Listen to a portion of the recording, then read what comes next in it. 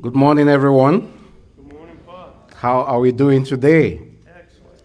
Beautiful. Such a beautiful day we have here today. To God be the glory. If I were to summarize each of the three readings today, there will be three short sentences. The first reading will be the prophet's depression. The second reading, an apostle's grief. And the gospel, a disciple's fear. None of these sounds like good news: depression, grief, or fear. And I hate to bring bad news. A doctor phoned his patient one afternoon and said, "Look, I've got some bad news here and some worse news." The patient wondered what it could be. He said, "What's the bad news?" The doctor said, "Well, the bad news is that all your test results show you have 24 hours to live." The patient wondered, "Well, what could be worse than that?" And the doctor answered, "I've been trying to reach you since yesterday."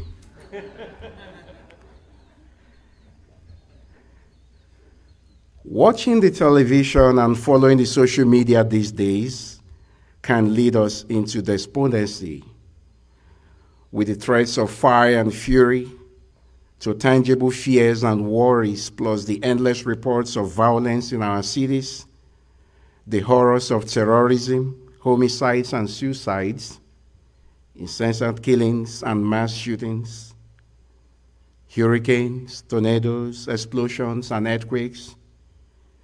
People are asking, where is God in the midst of all of these terrible disasters and mishaps?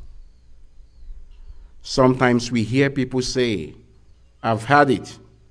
I've really had it. I can't take it anymore. I'm literally at the end of my rope. I want to run away." Welcome to the world of Prophet Elijah. Better yet, welcome to our own world. For how many of us have experienced or are experiencing all the feelings that come with it? I have had it. The money runs out and the bills are still there. The marriage is breaking apart. My relationship is hitting the brick wall. Our children are driving us crazy. We lose our job at 10 a.m. and are told to be gone by 11 a.m. Our rent is due. The doctor says, "I'm sorry, I just can't do anymore." We are grieving someone we loved very much. We are lonely and very tired of being lonely. We are just exhausted from carrying the burdens that drain us so terribly. This coronavirus is not going away, and we are just so tired of it. When we face these feelings, we understand how Elijah felt this morning, and we can resonate with his words. "This is enough. Take my life." And you know, if you remember the story of Elijah very well, leading to today's first reading, he's done so many great things for Yahweh, and God had been on his side, miracles upon miracles. And just at this point, his life was in danger because Jezebel was after him. So he thought God had abandoned him. Sometimes we are locked up in this Elijah kind of feeling. What can we do? And how do we keep going? You know what Elijah did? He went up to the mountain, Mount Horeb, for his therapy. And there he was cured of his depression. He was cured of his fear. He was cured of his anxiety, of his loneliness, of his fatigue. Prior to this time, he was spiritually malnourished, physically drained, and emotionally dry. All that Elijah needed to know was that God was there for him. Yes, he encountered God in the gentle breeze, in the still small voice. Remember, when things got so terribly for him, he headed up straight to the mountain because he believed getting up to the mountain, he will be able to experience Yahweh. He will be able to experience the presence of God. Last Thursday, we celebrated the Feast of Transfiguration, and we remember how Jesus went up Mount Tabor with his 3 disciples, Peter, James, and John, and Moses and Elijah appeared to them in that mountain. And that was very symbolic, representing the prophets and the law. And both of these 2 great men had encountered God on the mountain. Because for the Jewish people, like they say in Psalm 121, I look up to the mountains, from where shall come my help. My help shall come from the Lord who made heaven and earth. So looking up to the mountain is always like, that is where God lives. Who shall climb the mountain of the Lord? Psalm 14 says, who shall dwell in his holy place? Only the man with clean hands and pure heart, who desires not worthless things, who has not sworn so as to deceive his neighbor. So going up the mountain is usually meant for connecting with God. And I like to see coming to Mass, coming to church as our own mountain, where we encounter Jesus in a very special way, in a unique way. We become one with him in the Eucharist. In the Gospel reading, Peter encountered Christ in a unique way. He was walking on the water at the invitation of Jesus and suddenly began to sink. Why? Why? He was walking on water and then suddenly he started to sink. Something changed. He started to sink because he removed his eyes from Jesus. He lost sight of his connection with Jesus. And the very second he did that, he was able to get suspended on water because he was looking at Jesus. His faith was built up. But the moment he started to look at himself as some kind of, Superman or some kind of great guy,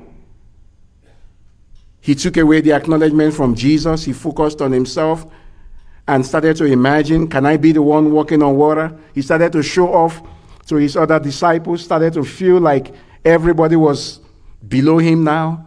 He had removed his eyes from Jesus.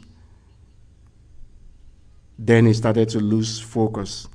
And that is exactly what happens to us when we focus on our problems rather than holding on to our faith, rather than holding on to God. As they say, do not tell God how big your problem is. Tell your problems how big your God is. Christ said to Peter, it is I. Be not afraid.